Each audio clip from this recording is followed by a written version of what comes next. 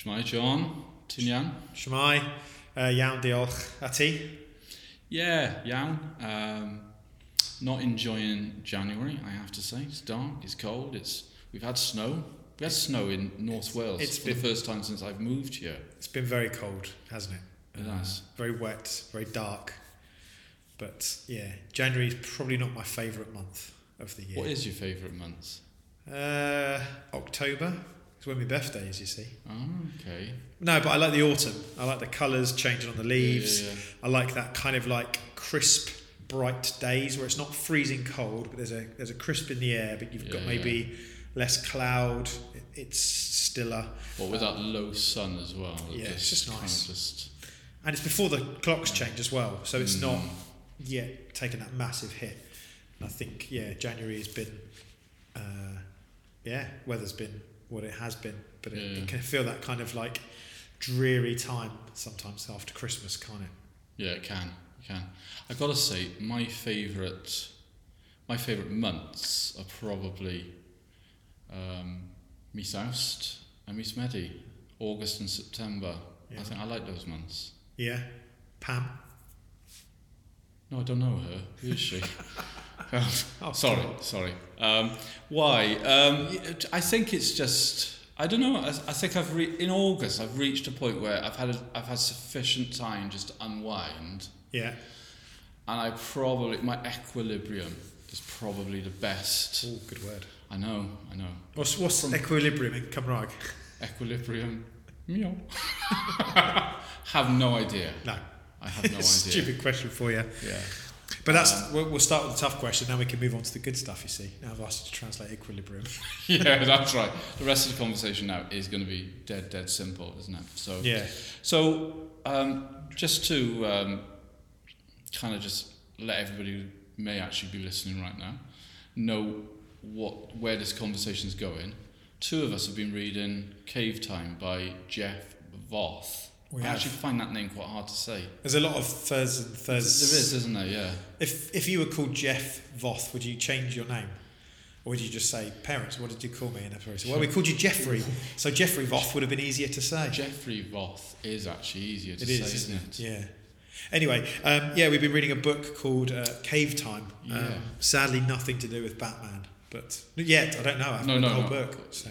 You mean you've not read it all? No, I've only read chapter 1. No, so it's about that the need, isn't it, for us to all go to that place where we can find God? Would that be a good summary of what you've read? Yeah, I think so the far? subtitle for the book was man's place to escape from the challenges of life and find God, or man's place to escape with God, is it? Or something like that. God's plan. I think it's a little bit more succinct than that. It probably is, because I've definitely butchered that. Book. This isn't a very good advert, is it? This is why I'm not a book publisher or a book ghostwriter or editor. But yes, the idea is taken from David's life, King David in the Bible, the guy with the sling who killed the giant, which I'm sure many of you have heard of or read about. At one point in his life, he specifically finds himself in a cave, and so the book is about unpacking that and looking at some of the lessons from David's life and giving us some tips as men and as guys to be able to engage with life and the challenges it throws at us in a godly way, but in a way that helps us survive. That's really good. And though I wasn't able to translate equilibrium into Cymraeg, I can translate cave as Ogof. Sorry? Ogof. Oh. As in Dana Rogov. Oh, yeah. Yeah, okay. So there you go. That's and time is Amser, so... That's right, yeah. Between Amser, Ogov. I quite like that, actually. Yeah. Easier to say than Jeff Voth. Which I've just said wrong, so there we go. Absolutely. And the other thing that's slightly different about, before we go into the kind of conversation about the stuff that we've been reading, and hopefully that's going to be really helpful to everyone. It will be really massively helpful to me, I have to say. But we've also rebranded the Podlediad, the podcast, to Straight Talk. Yes. Deud Gwir. Because we are talking straight. Yeah.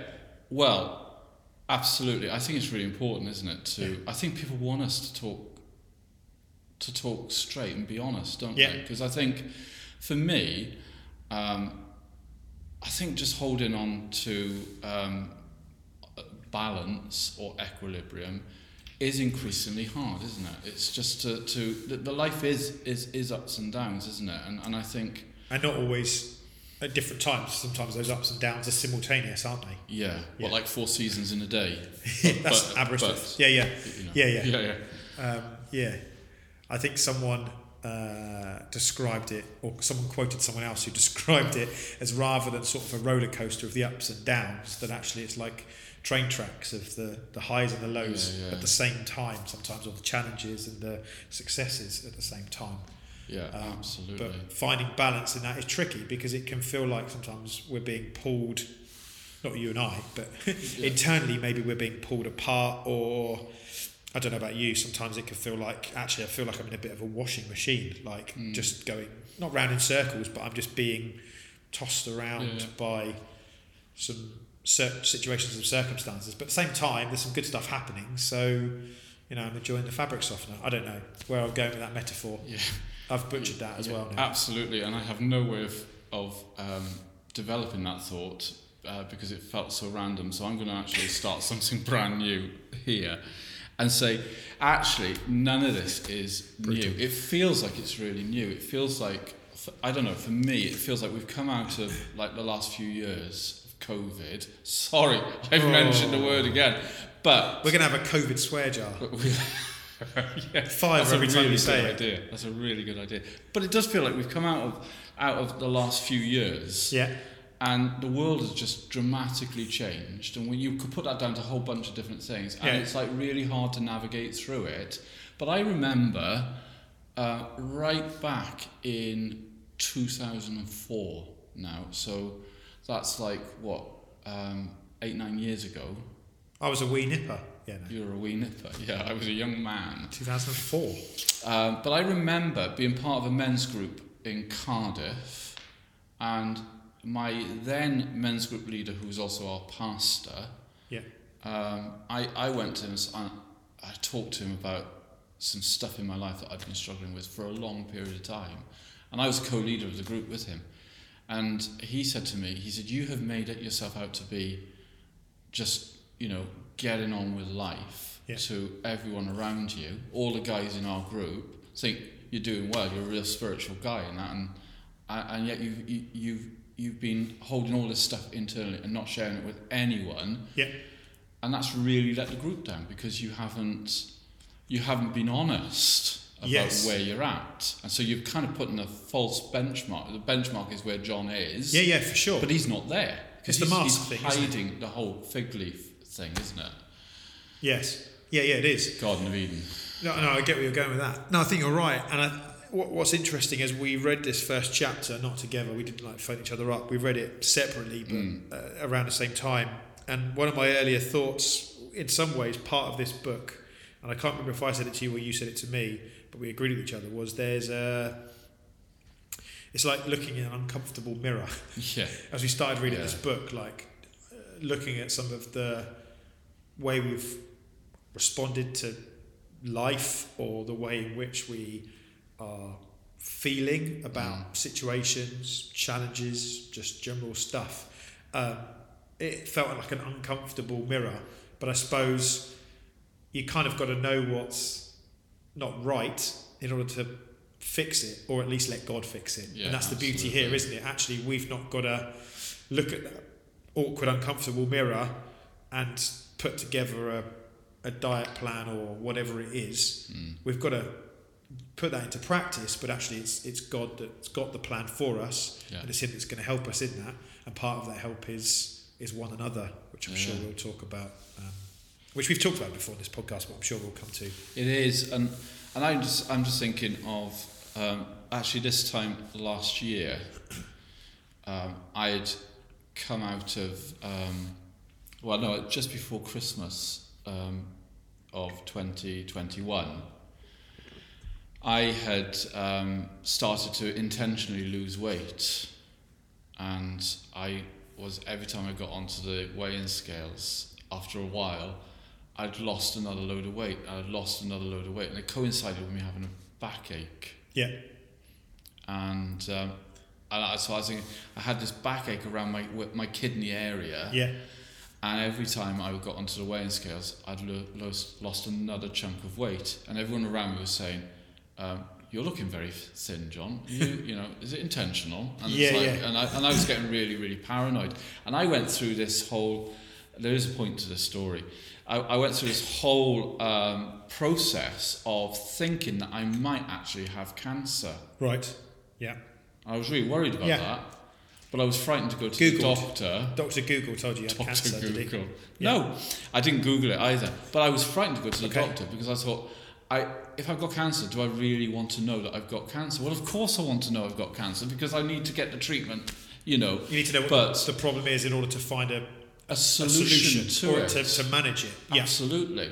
And I did go to the doctor in the end because I sat in my living room with my wife and my son. And I looked at them, and I thought, not particularly with this word, but I thought, flip, what if I'm not around for them? And that was the moment when I decided, I've got to work this one out. Yep. I've got to know what's going on. If it's that, I've got to go and get the treatment. You know? If it isn't that, I've got to know what it is so I can sort it out. Of course. But what I can't do, the irresponsible thing to do, is be an ostrich. Is to be an ostrich because these two, like it or not, they need me. Yeah. Yeah? Yeah, yeah. And I felt it again when I was reading this, reading this book, that looking in the mirror thing was, I didn't want to look in the mirror. So I could actually put this book down right now and not actually think about anything ever again and just crack on with my life. But put a book in a drawer, move on. But I still got to look at those two in the living room and say, well, actually, if this stuff is revealing stuff in my life that's not right. And for anyone who's listening to it, it could be anyone, couldn't it? It could be any family member, friends, or whatever. Or people we are responsible to and for. Yes. So, it is that thing of looking in the mirror and seeing what you don't want to see. Yeah. And thinking the easiest thing is not to look in the mirror. True. But actually, that's not going to help anyone. And it wouldn't have helped me a year ago. No. Turns out I didn't have cancer. Turns out I was diagnosed with diabetes. Yeah. And that is manageable. Yes. But you still don't want to let that go. No, and you still can't ignore that either. Yeah, absolutely. So I think... so just going into the book a little bit, so that this isn't all a little bit like blue sky, what I'd like to open with is this thought that Jeff Voth, by the end of this podcast, we're going to be saying JV. Let's just call him JV. One of the first things he talks about is our understanding of masculinity. Yes. And I think this is a subject, I don't know about you, but this is a subject I think we tend to avoid as well. What is masculinity? Because it's almost like, the whole toxic masculinity thing. Yes. And all of that. So we won't talk about it at all. But I like what he said. I mean, he said, one of the first enemies we must contend with is our basic image of what manhood really is. I believe that every man's understanding of masculinity has been distorted, and this distortion began way back in the Garden of Eden, soon after the first man was placed on this planet. Yeah. That's really interesting, isn't it? Because it's like that's he's taken us right back to that story with Adam and Eve, I guess, isn't he? And yes. Eve eating the fruit, and we've actually been quite happy to blame Eve ever since. Absence and blame culture, yeah. But Adam was standing right next to her. Yeah. Probably egging her on. Possibly. But he's definitely there, not intervening. He's definitely there, not saying, hang on a minute. But he's very quick to pass the buck when God asks what happened, isn't it? It's sort of, the woman you put here. So it's almost like double blame culture. Adam blames God and he blames Eve rather than taking any sense of responsibility himself. It's that old thing, isn't it? That when Eve ate the fruit, Adam blamed Eve. Yeah. Eve blamed the serpent, and the serpent didn't have a leg to stand on. Yeah. One dad joke. Yeah. Very good. So, my question is, when we have had however many years, and I'm not going to put a number on that because that's problematic. But however many years there have been since that happened, we have had a basic distorted view of masculinity. Yeah. How do we sort that out now? Read the book. Read Cave Time. Read Cave Time. Well, humility is always a good place, isn't it? Understanding that we haven't got it sorted and we're not going to fix it or master it ourselves. And that's the purpose of this book, isn't it? Pointing us to the other book, the Bible, is to understand and actually drawing truth in Scripture and looking at who Jesus is, who Jesus came to be. Surely there's a better revelation, or the best revelation of what true masculinity is in terms of how God intended it to be. And that's seen in Jesus, I guess. Sacrificial, servant-hearted, grace, but also not absent of truth. Grace and truth, those two things together. I mean, we could list a whole heap of stuff. I love the fact that when you actually do, when you read the Bible properly, and I'm not saying that in an arrogant way, because I think we all have to we have to learn how to read it, don't we? That's part of the whole discipleship process, I guess, isn't it? But what we see in Jesus is everything that we should be. Yeah. And on one level, I look at my own life and I think, do you know what? I'm so far from who Jesus is and from what Jesus is. That can be excruciating. Yeah. It's like, but on the other hand, it's kind of like, we are all that far from him. We can be a bit kinder to ourselves, and we can continually look to him for that. Example. For example, and help. Yeah. Like he says, my yoke is easy and my burden is light. There's not a heaviness that he's putting on us. Quite the opposite. He wants to lift that heaviness from us. JV did go on just shortly after that to say that God's expectation of us all is that we will have an individual relationship with him and to stand with him alone. Yes. I think what I read from my highlights is he talks about pursuing a relationship with God, doesn't he? Yeah. Was it pursue an individual relationship with God first? And that's what Jesus does, isn't it? How many times Jesus in the gospel accounts does he withdraw to a lonely place to pray? Or how many times does he go up on a mountain to pray? Or how many times does he get up early in the morning to go and pray? The revelation of that is that Jesus spent time with God the Father. Jesus pursued that relationship with God the Father first. Even as a young boy, 12 in the temple, did you not? He says to his mum when she realised he's missing, "Did you not know I'd be about my Father's business?" And so there's that example for us. And then I guess the onus is on us in some ways. And I think JV puts it. He uses the word pursue, doesn't he? Yeah. He's not writing the Bible, but the Bible does talk about this pursuit of God and our relationship with it, doesn't it? It talks about the running like an endurance race, running the race to win, throwing off everything that hinders. There's loads of pictures around that idea actually, that it doesn't just come instantaneously to us. We have to put a level of effort in. But the great news is, again, as the Bible encourages us, as we draw near to God, he draws near to us. And so we see it modelled in Jesus. Jesus put the time in. If we put the time in, God's there, ready to help us, I think, with that and equip us in that. Yeah, absolutely. And I think,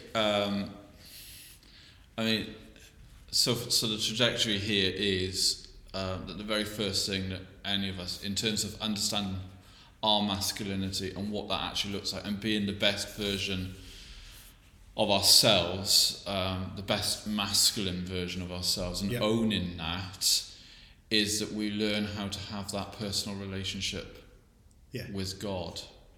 That actually, that's what Jesus shows us really, really crystal clear, isn't it? Mark 1:35, early in the morning, while it was still dark, Jesus goes off to a solitary place where he prayed. Yeah.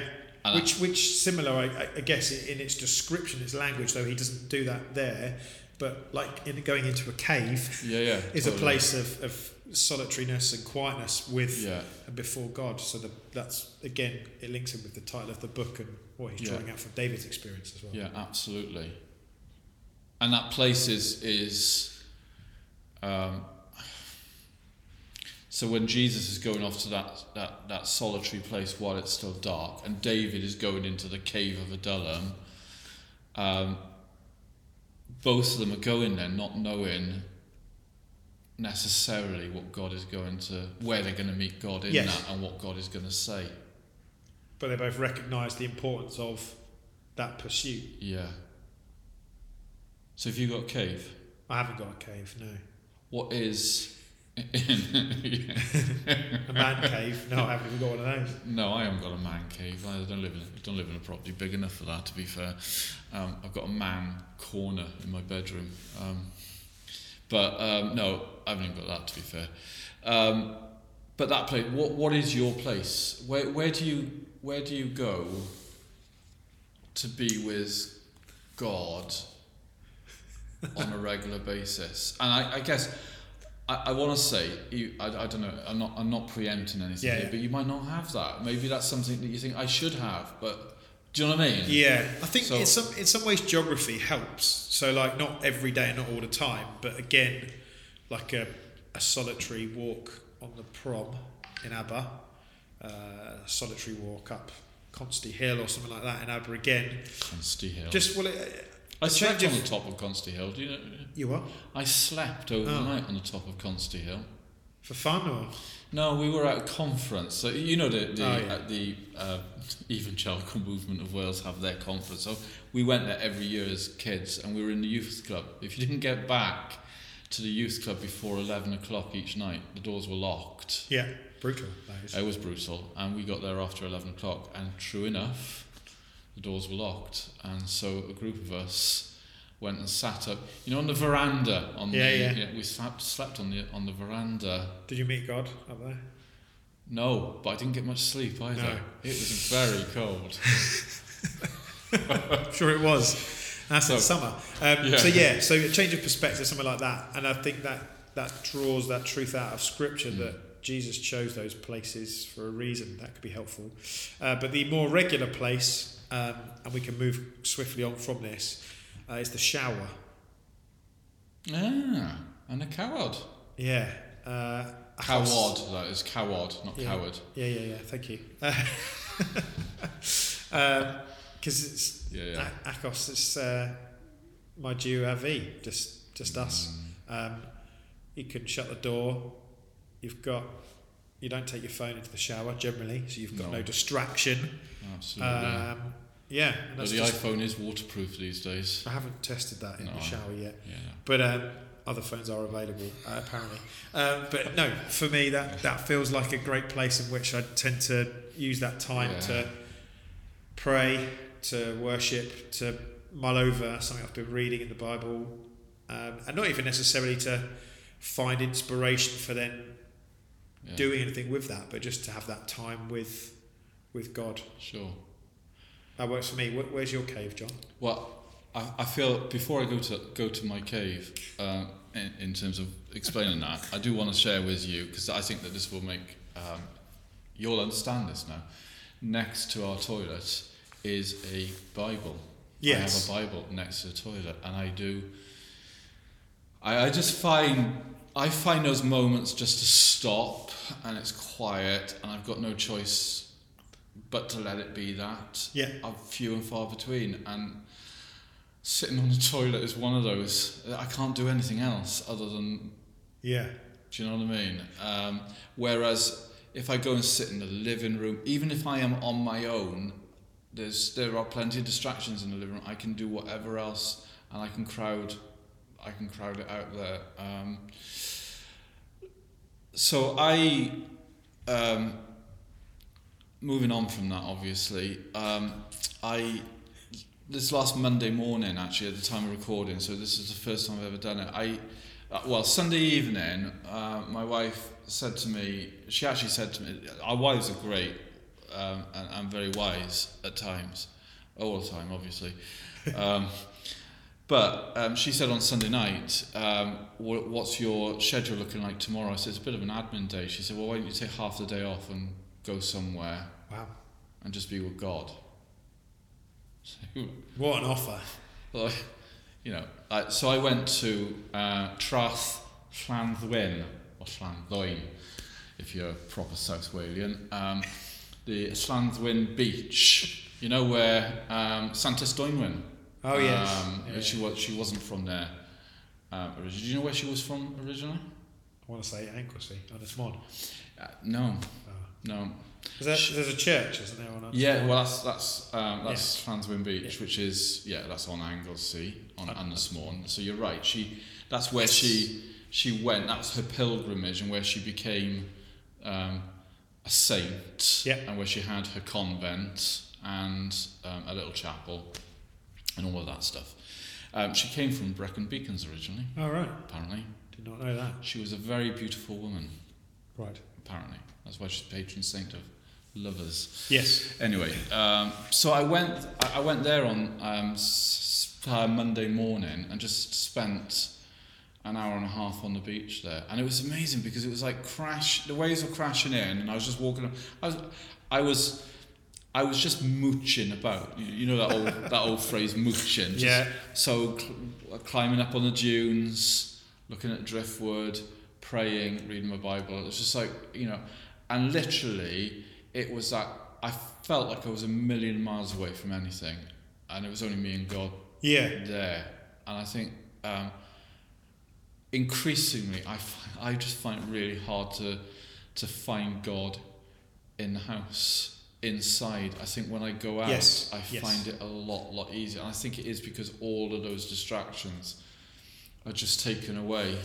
Does that make sense? It does make sense. I think you're right. I'm not saying I can't find God in the house. I do, and He is there, and I do feel His presence there. But it's a lot easier to connect when I'm away from everything. But in the passages about Jesus, now I know life was a bit different in the sort of first century Near East, but it doesn't say Jesus went into the basement, or Jesus went to the tavern, or Jesus went to the house next door.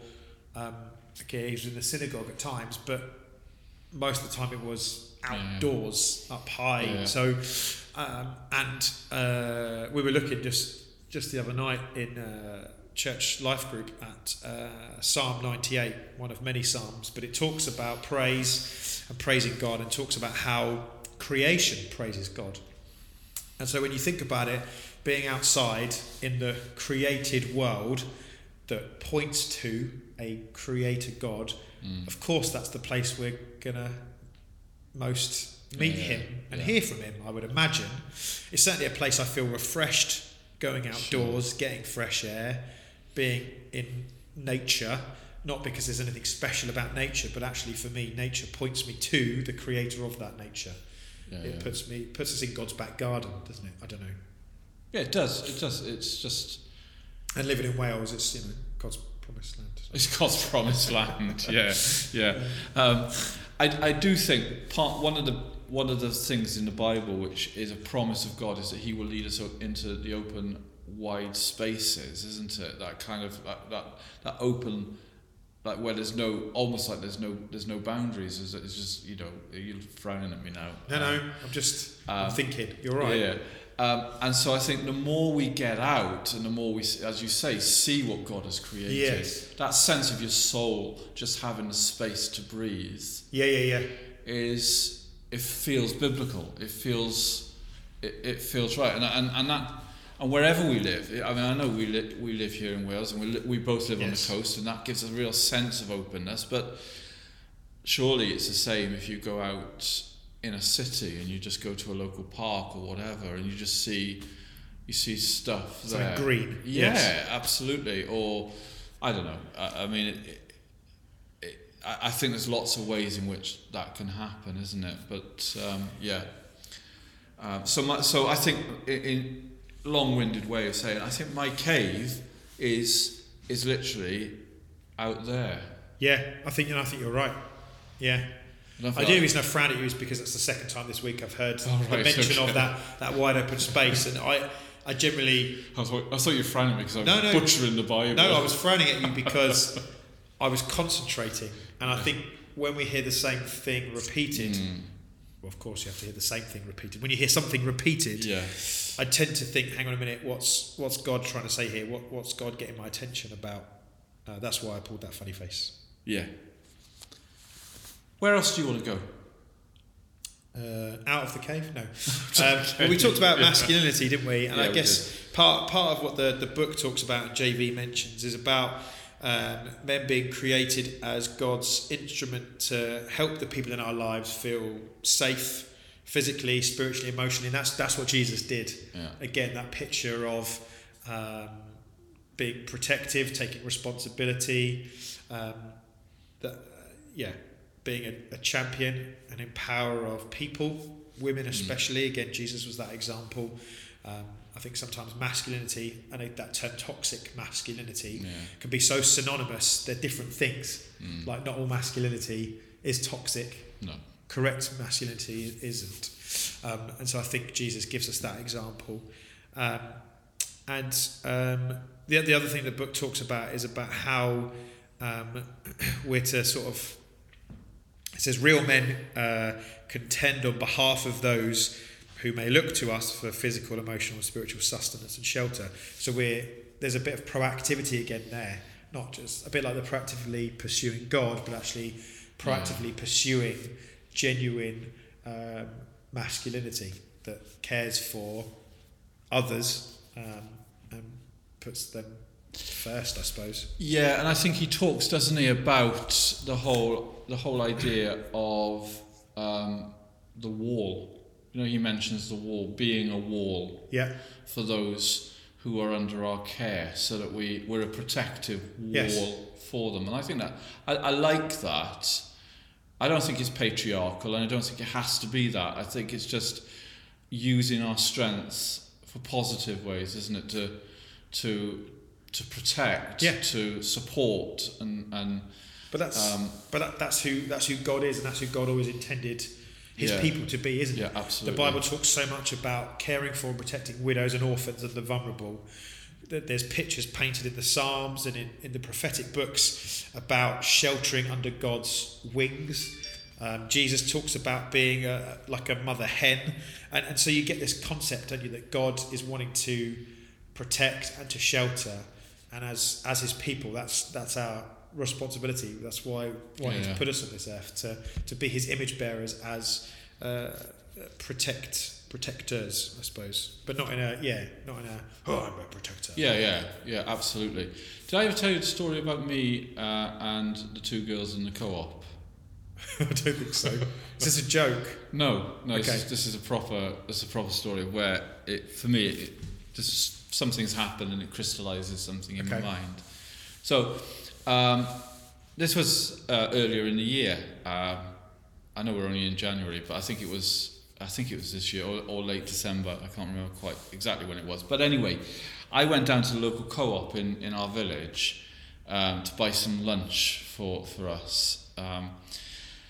And I went around, I got what I wanted. I went to they've got these self-help pay and tills things. And I saw these two girls. They must have been, I'm saying girls, they were probably late teens, early 20s.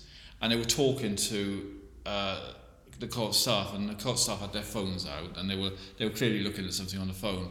And the girls were looking a little bit worried and a bit stressed, and the co-op staff were trying to explain to them, you go this way, and drive down there, and all of this.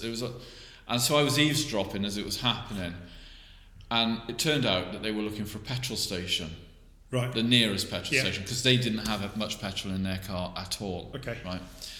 So I'm paying for my stuff, and bear in mind I've got my wife and my son at home waiting for their lunch, and I can hear this conversation going on in my ear, and I just felt the Holy Spirit was just like, he was just, he was just poking. Yeah. So I went out and said, sorry, I don't mean to eavesdrop, but I have, yeah. Are you looking for a petrol station? And the one girl turned to me and she said, I literally have no petrol in the car.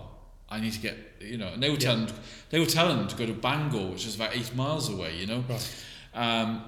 So I said, why don't you just jump in your car, follow me, and I'll take you to the nearest petrol station. And if you run out of petrol, at least I'm there and I can go and get you some.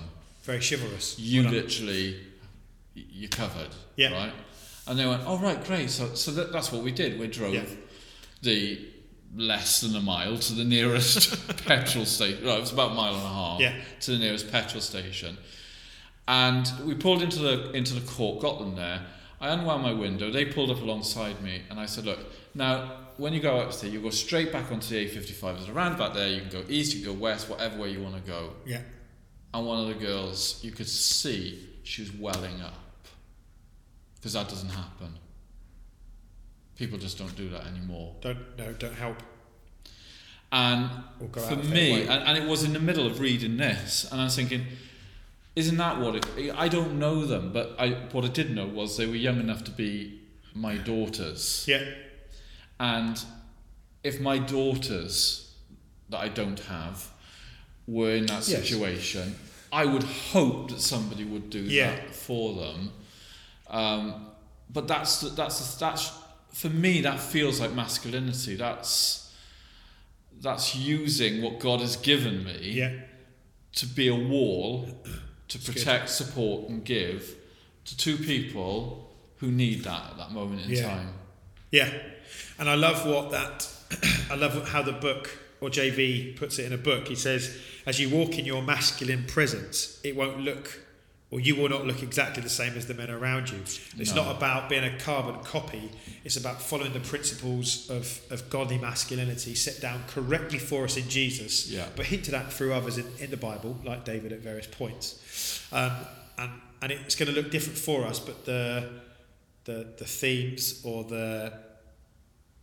there's going to be similarity across there. There's going to be that consistency about it, even though it might look different in our individual contexts. Yeah, and the two of us in different situations, we both doing chaplaincy at sports clubs.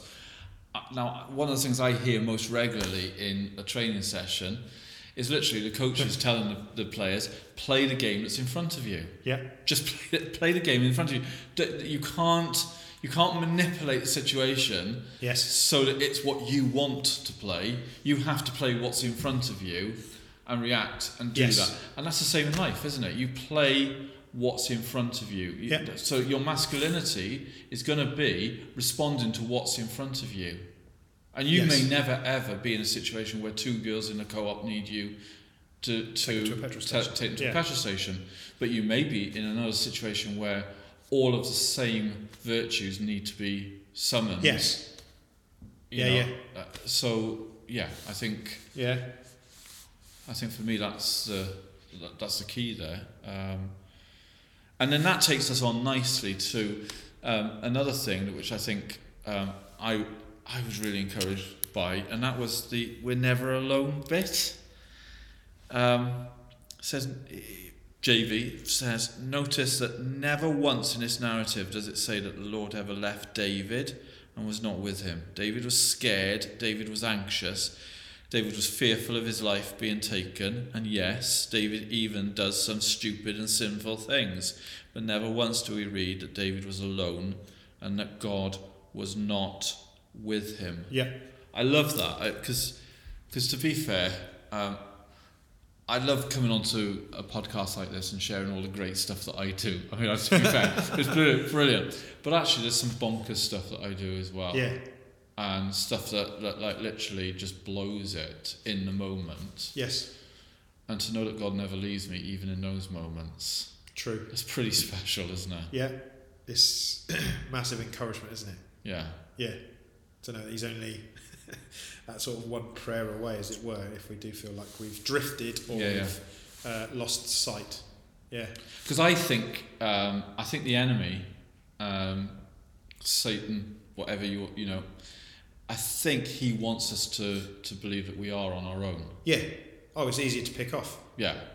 We were talking before, weren't we, about the sort of the Serengeti. No, we were talking about wildebeests and how when a lion or a cat is on the prowl for its lunch, it will pick off the weakest wildebeest, the lone beast that's left behind.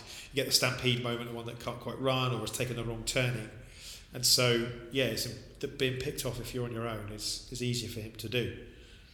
And so the first way we're not alone is by being with God, is by pursuing that relationship with him first, as we've talked about. And the second way, which we've talked about multiple times on this, in these podcast conversations under our previous branding, is that the importance of community, the importance of a band of brothers. And this book talks about it again. David had...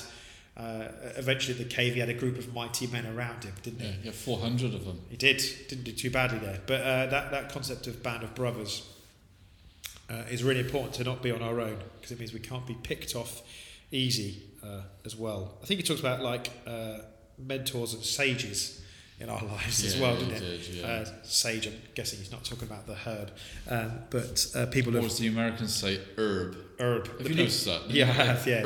Basil rather than basil. Basil, tomato. Imagine that in Fawlty Towers. I don't know where I'm going with that. Basil Fawlty. Sybil. Basil. Don't mention the Germans. Mentors and sages. I don't know where I've gone. Where was it going, John? Bring it back, quick. Okay, I will bring it back. The enemy fears the relationship you will have with sages and mentors in your life. Yes. And he will try to keep you from engaging with them or in them. Yeah.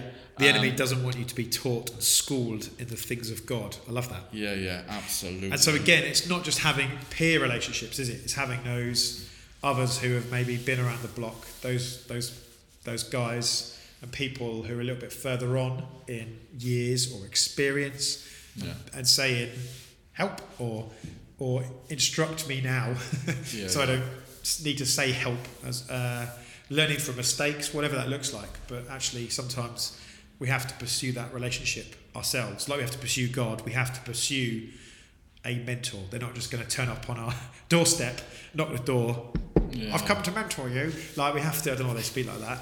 We have to maybe go out and find them. So Mr. Bean. Mr. Bean has come to... the Frog. Yeah. Hello, I've come to mentor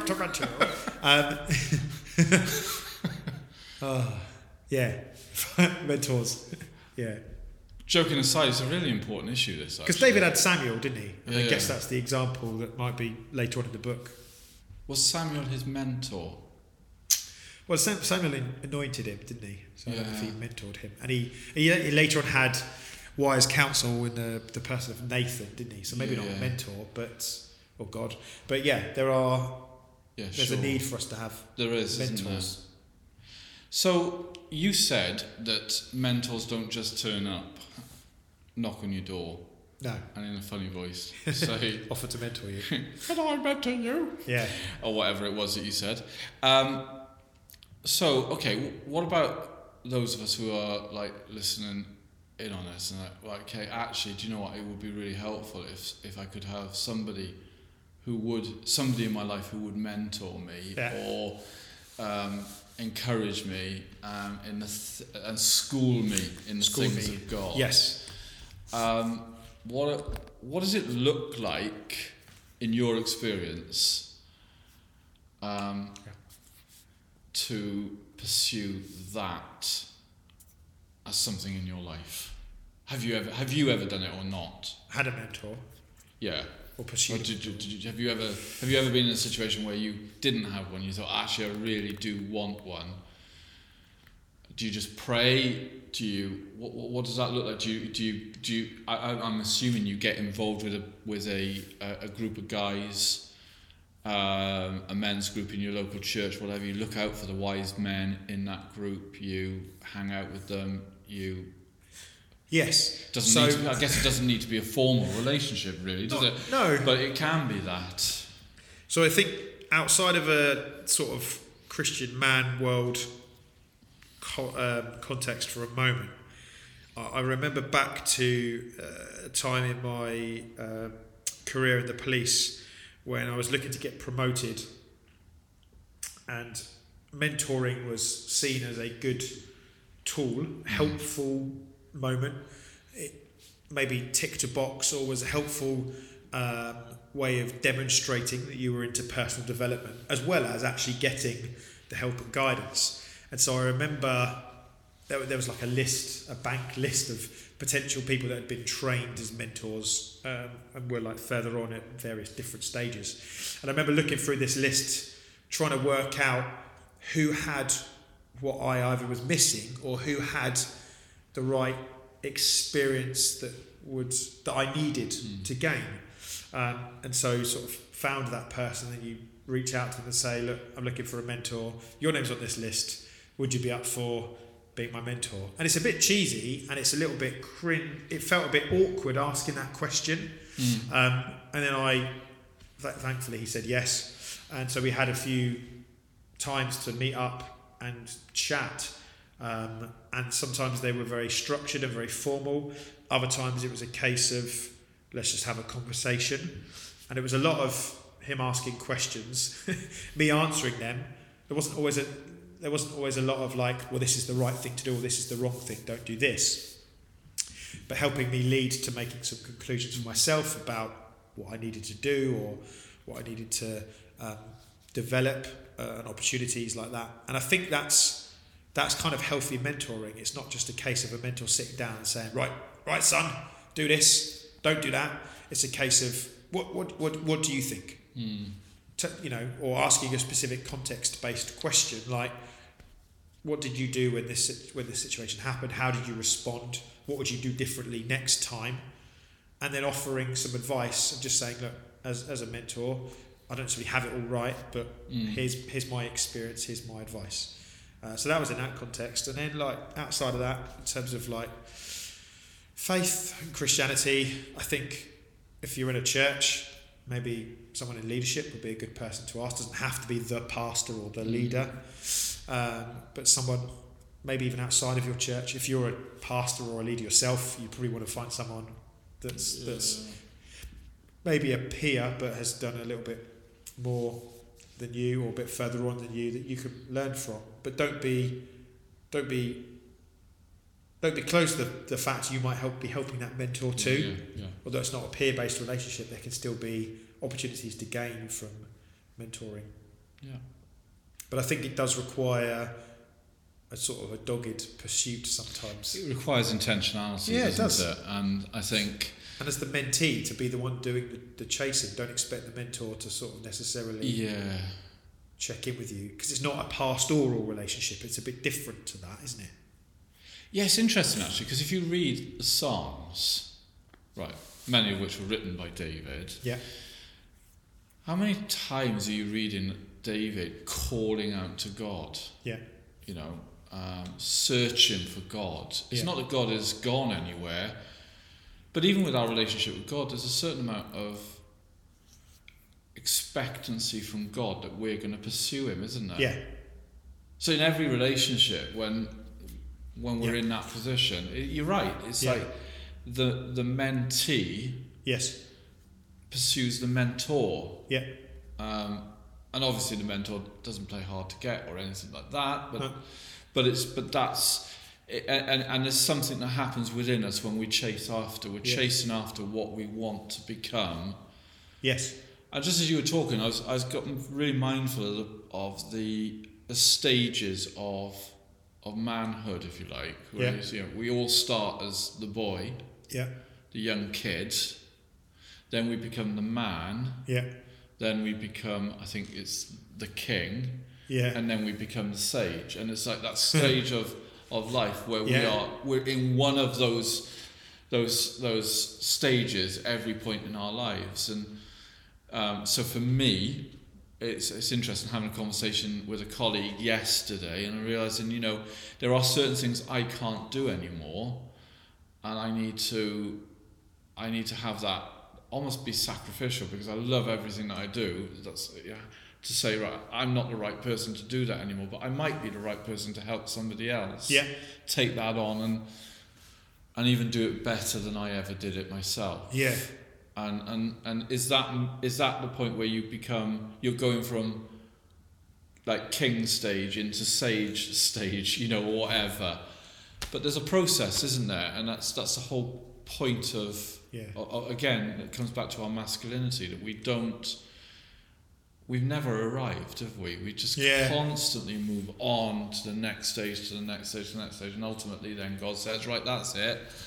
Come on, I've got a place for you. Come on. Come home. And I'm facing that right now in terms of I still want to be mentored. I love being mentored, but I need to mentor others. Yes, for sure. I can't not mentor. You've got wisdom to pass on.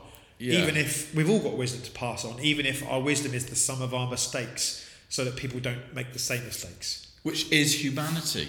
Yeah. That's the whole point of it, isn't it? That actually, and that's the bit where we can just give ourselves a break, be gentle and kind on ourselves, because all these mistakes that we are learning from as we go along, they are not wounds that limit us. Yes.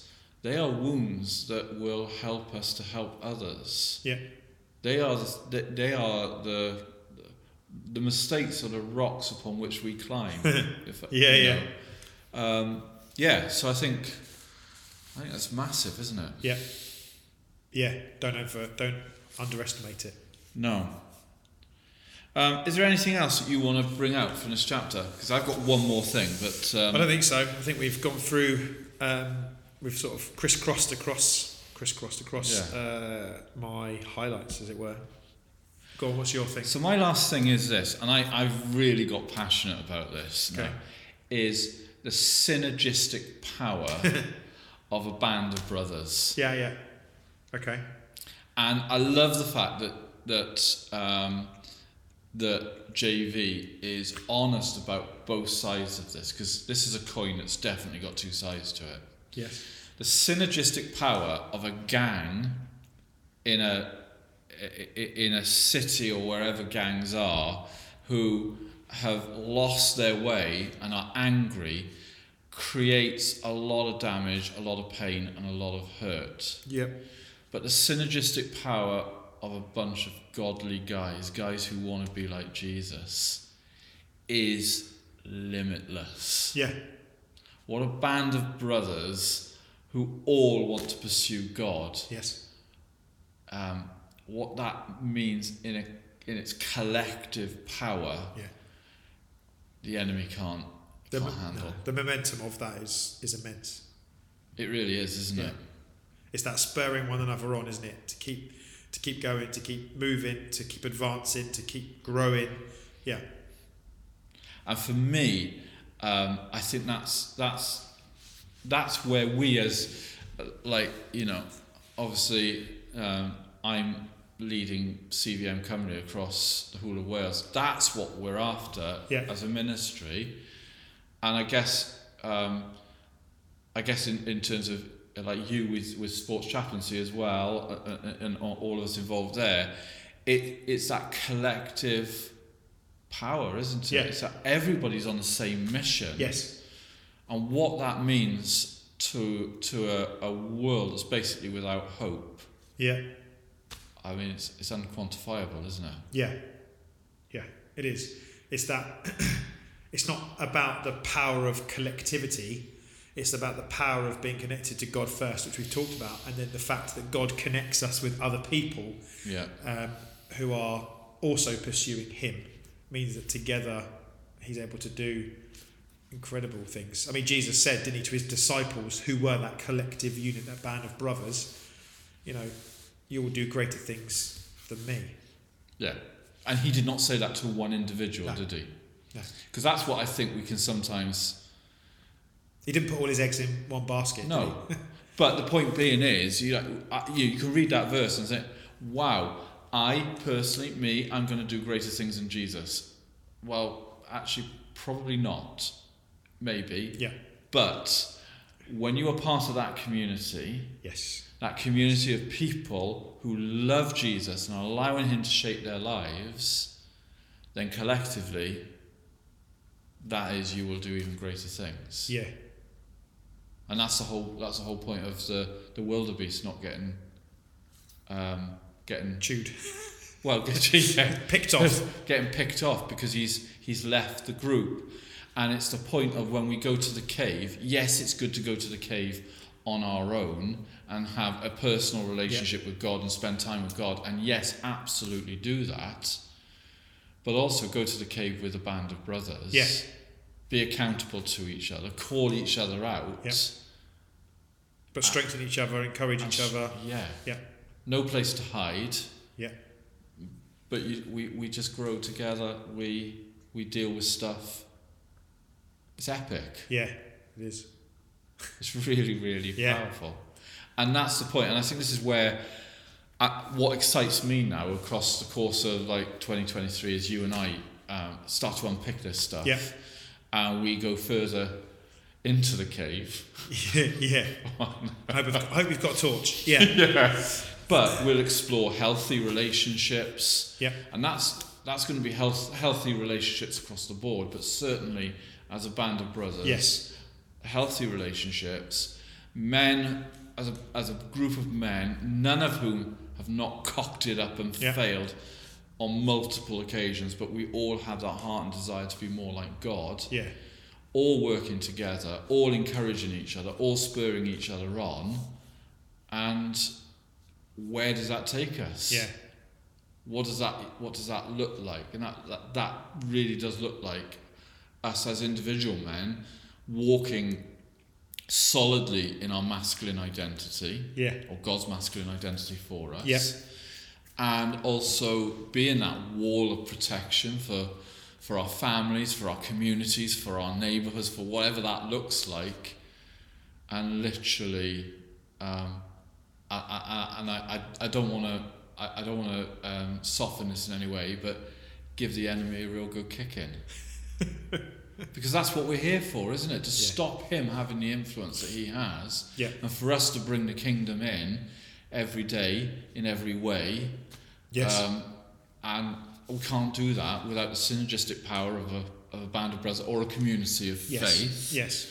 Because this isn't just about men, is it? That synergistic power is all of us, men, women, and children, isn't it? It's the opposite. It's the individualistic culture. Yeah, absolutely. That synergistic power of pursuing God together, pursuing God for and with one another, fueled up by His Spirit and empowered by His Word as well. That's the other important thing, isn't it? And again, we'll unpack that as JV does throughout the book. Can I put you on the spot? Ask you one question. Yeah? Is that it? Yeah? David Weir, say it honestly. Yes. What's one thing that you think in your life that you need to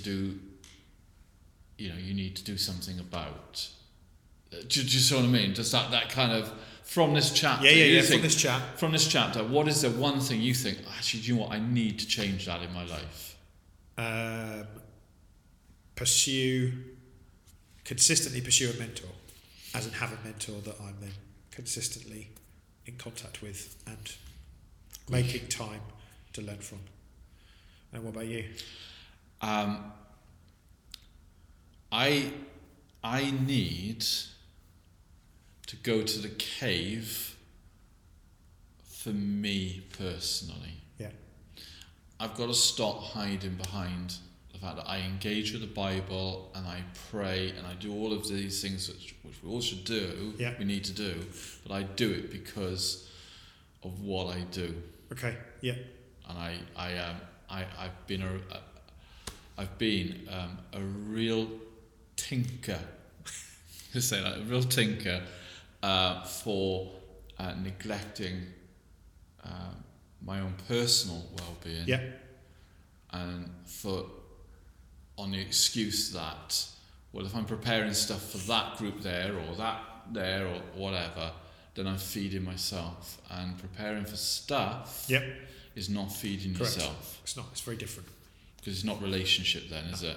Praying, you're right, it's good. Spending time in the Bible just to get sermons and talks and stuff out of it you're going to get hungry very quickly. It's shallow, isn't it? Yeah. And the chapter talks about sustenance from the Word of God, spiritual sustenance. And you've got to do that for yourself first before you can feed others. And I think that's your one thing. That's my one thing. A couple of days ago, I put a tweet out which said that I was just an honest tweet. I'm feeling a bit tired, feeling the effects of some sort of burnouty kind of stuff. I'm not there.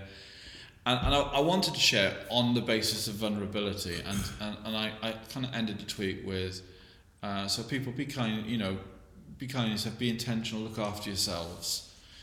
And the amount of people who came back and said, you got to look after yourself because you can't look after anyone else if you're not looking after yourself first. Yeah.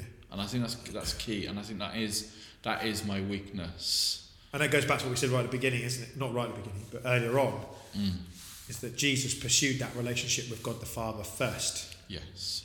So, and like you did the other day when you went to the beach, do that more often. Yeah, absolutely. Listen to your wife. She sounds wife. Wise. She's always got her head screwed on, in fairness. So, well, it's just there's a whole bunch of stuff in there, isn't it? I think I messaged you the other day and said, man, this is just like I've got so much work to do personally. I really feel like I have, but it's been great talking about all of this stuff, and yes, and I do look forward to going deeper, exploring it a bit more, and into the cave.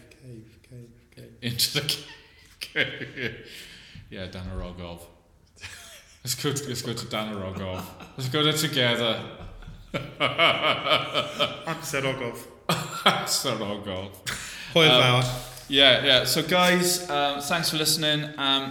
Just want to say it would be really good if you link in with us, subscribe to the YouTube channel. That's always a good place to go to. Yeah. Follow us on Spotify, Apple Podcasts, Amazon Music, wherever you love to get your podcasts from. To come on this journey with us over the coming year, and get onto Twitter. Just do a search for Straight Talk, and you'll find us there. We would love to engage with you and have conversations with you as well, and talk about the stuff that really matters to you throughout the year. John, it has been really good talking to you. Yeah. Dwi'n edrych ymlaen I siarad yn fuan eto. A fi. Yn weird. Yn weird. Wedi blino nawr. Wedi blino nawr. Take care. Bye-bye.